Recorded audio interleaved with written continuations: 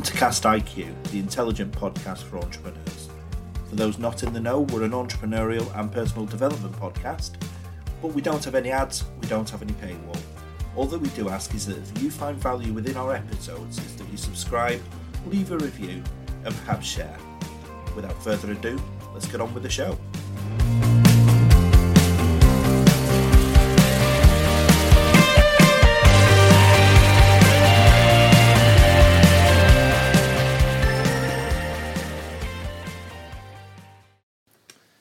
So welcome to episode 6, everybody. Sorry, I've got a bit of a frog in my throat.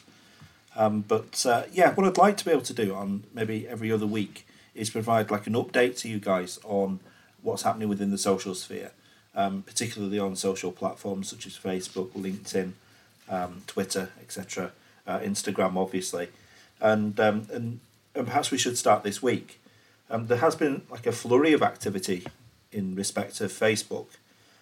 We've got the issue, not really the right word, but we've got the arrival of messenger rooms. We've also got the arrival of Facebook shops, and which has kind of been brought on from Instagram, and also to some guidance too for using video content on Facebook in relation to copyright, etc. There's also been some flurry of activity in terms of Twitter, something which I find rather confusing, really. But nonetheless, we can come to that when the time's right. So first things first, messenger rooms. Well, I have to be blunt. I did give quite a scathing review about messenger rooms on LinkedIn. And the reason for this is that I was slightly disappointed, in fact more than slightly, in the sense that it was always pegged as though this was going to be the thing that knocked Zoom off its top spot. And it doesn't. It really doesn't. That said, there are some good points about it. And I'll start with those first. I'll start with the positives. And the first positive really is that it is really simple to use. It creates a link. You can share that link with people that are off Facebook. You don't have to be on Facebook to actually get access to it. You can set up a room and you can meet your colleagues, your friends, and you can video conference as such, similarly to how you would have done with Google Hangouts or within Skype, etc. Now, you can add up to 50 of your friends, colleagues on it, and so that's quite a lot more than Zoom would allow you to do without purchasing their premium license. And but that's about really it. The only other thing that I kind of will mention, and this is something that wasn't obvious from last week when it was made available, is that I gave it quite a scathing review for its inability to deal with groups. So in other words, it wasn't possible to set up a room from within a group.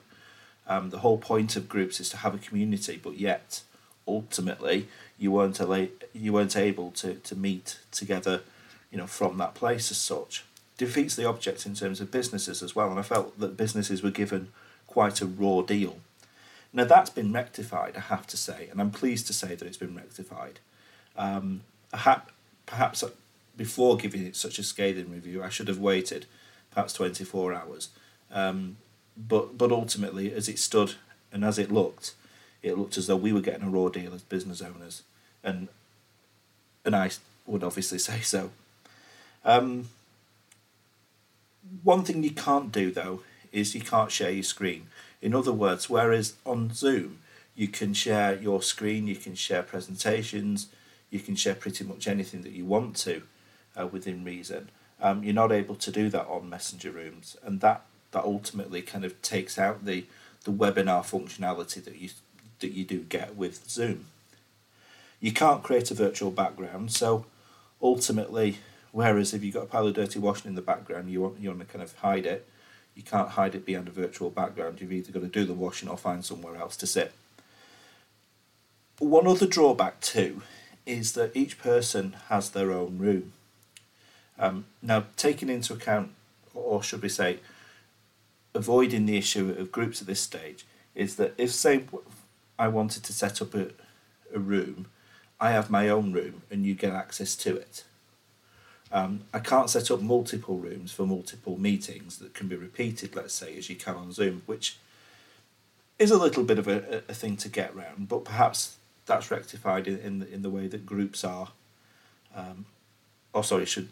Should I say that it's rectified in the way that you can access rooms via groups. It remains to be seen. I'm still playing with it. I'm still trying to get my head around it. But ultimately, it seems okay. But it's certainly not. It's certainly not the kind of forerunner, or should I say, the thing that's going to disrupt Zoom from its top spot. It's not. It lags behind. It's possibly an answer to Hangouts. It's possibly an answer to Skype. But again, a number of years too late, really.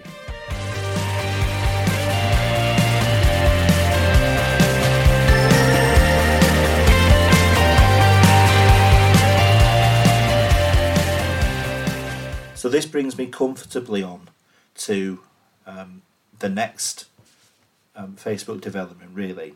And all my criticisms aside, really, are washed away by what I think is going to be an absolute game changer for small businesses. It's been in the offing now for 12 months. It's been under development. It's been throughout the world. It's been beta tested. And essentially, it's the concept whereby you'll be able to buy and sell things on Facebook and Instagram without leaving the platform. In other words, it's the power of combining community with e-commerce. So imagine you sell products, you're able to showcase the products, and just like you can on Amazon, you can just click and then purchase in a very simple fashion. I think this is going to be fantastic, and I think the likes of eBay, the likes of Etsy, are going to have to wake up and smell the coffee. The reason for the fact that they're going to have to wake up and smell the coffee is because Facebook are not charging for this, whereas eBay charge quite a considerable sum at the front end and at the back end of selling products, and Facebook are not making any charge whatsoever. So that being as it is, I see a couple of opportunities really. I think it's going to be great for startups who want to test their assumptions out in the marketplace early. So in other words, they can test whether or not their view of what will work out on the customers, and they'll do this in a free without any charge, and using or leveraging, should I say, the power of social media as a result. It's going to be great for smaller businesses who, at the moment, and especially given the fact that we're approaching, some tough times, it's going to be great for smaller businesses who are crippled with online fees. Now, that being said, looking forward into the future, it could actually even make smaller e-commerce websites obsolete if this is done right. So on one hand, Facebook have missed businesses out on the Messenger offering, but have come through on quite a number of their promises of last year to make Facebook Shop happen. I know that they brought it forward in light of this COVID crisis, and I think this is good news. I think this is something that we're going to have to watch really, really closely, and I think there's plenty of opportunity out there as well. Now, the next thing that's on the Facebook front is that they've published some guidance on using copyrighted, should I say, video content. Now, I'm quite keen, on my social profile on Facebook to kind of share what music I'm listening to on YouTube or on Spotify, etc. I don't think this really matters with Spotify as such, as it does with YouTube. But ultimately, what I have found is that sometimes when you do share a video, what you do find is that Facebook will mute it and will not let you, it will not let it play or not let anybody kind of hear what it is that you've been trying to show. Now, they produce some guidelines as to why they're doing this. I wholeheartedly agree with the fact that artists should retain their intellectual property. I don't think they should be ripped off. I was always on Metallica's side as opposed to the likes of the other site that they were suing. What was it? I can't remember the name of the site now. That shows something, doesn't it?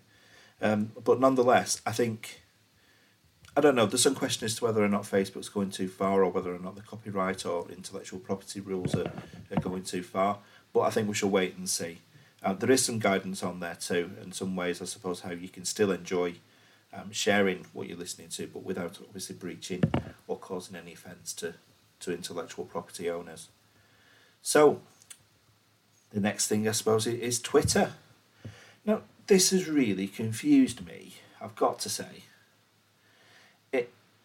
Twitter has always been, for me, has been a place where you go to. Well, it's changed. It does morph into various functions, doesn't it? But it's always been a place whereby you get brutal honesty. You know, if somebody thinks you're wrong on Twitter, you're going to get told. And there's no holds barred. I mean, for the likes of Donald Trump, etc., the amount of people that are able to tell the President of the United States what they think of him in no uncertain terms and without any constraint on language, has got to be a good thing. Now, what Twitter has actually done, and this is where I found it quite confusing, is that they're rolling out an option where when you tweet or when you issue a tweet, you can choose who it is that is able to respond. Now, in my view, doesn't that kind of defeat the object? It defeats the object of Twitter being a place whereby you can fact check anything really by default. And I don't know, it just doesn't make sense to me that they should change it in this way. Perhaps they're trying to focus more on community and kind of get more people kind of collaborating together. I don't know. It doesn't make much sense. And perhaps if you've got an idea as to why they're doing this and want to share it, then feel free to do so within our particular podcast Facebook page. Be happy to chat about it. It'd be interesting, in fact. But nonetheless, I think that's it for this week. There's just the Facebook Messenger rooms, Facebook shops, the issues regarding intellectual property and video content, and also Twitter behaving in a rather odd way, and I can't get my head around it. So that's all we've got time for today. Thank you again for joining us on the podcast. If you do find value in what we're doing, certainly in terms of the founders' stories, which we run now almost every week or at least every other week, please do like and share our content, but please do leave a review as well on Apple Podcasts. So, without further ado, thank you very much indeed, and we'll look forward to seeing you next week.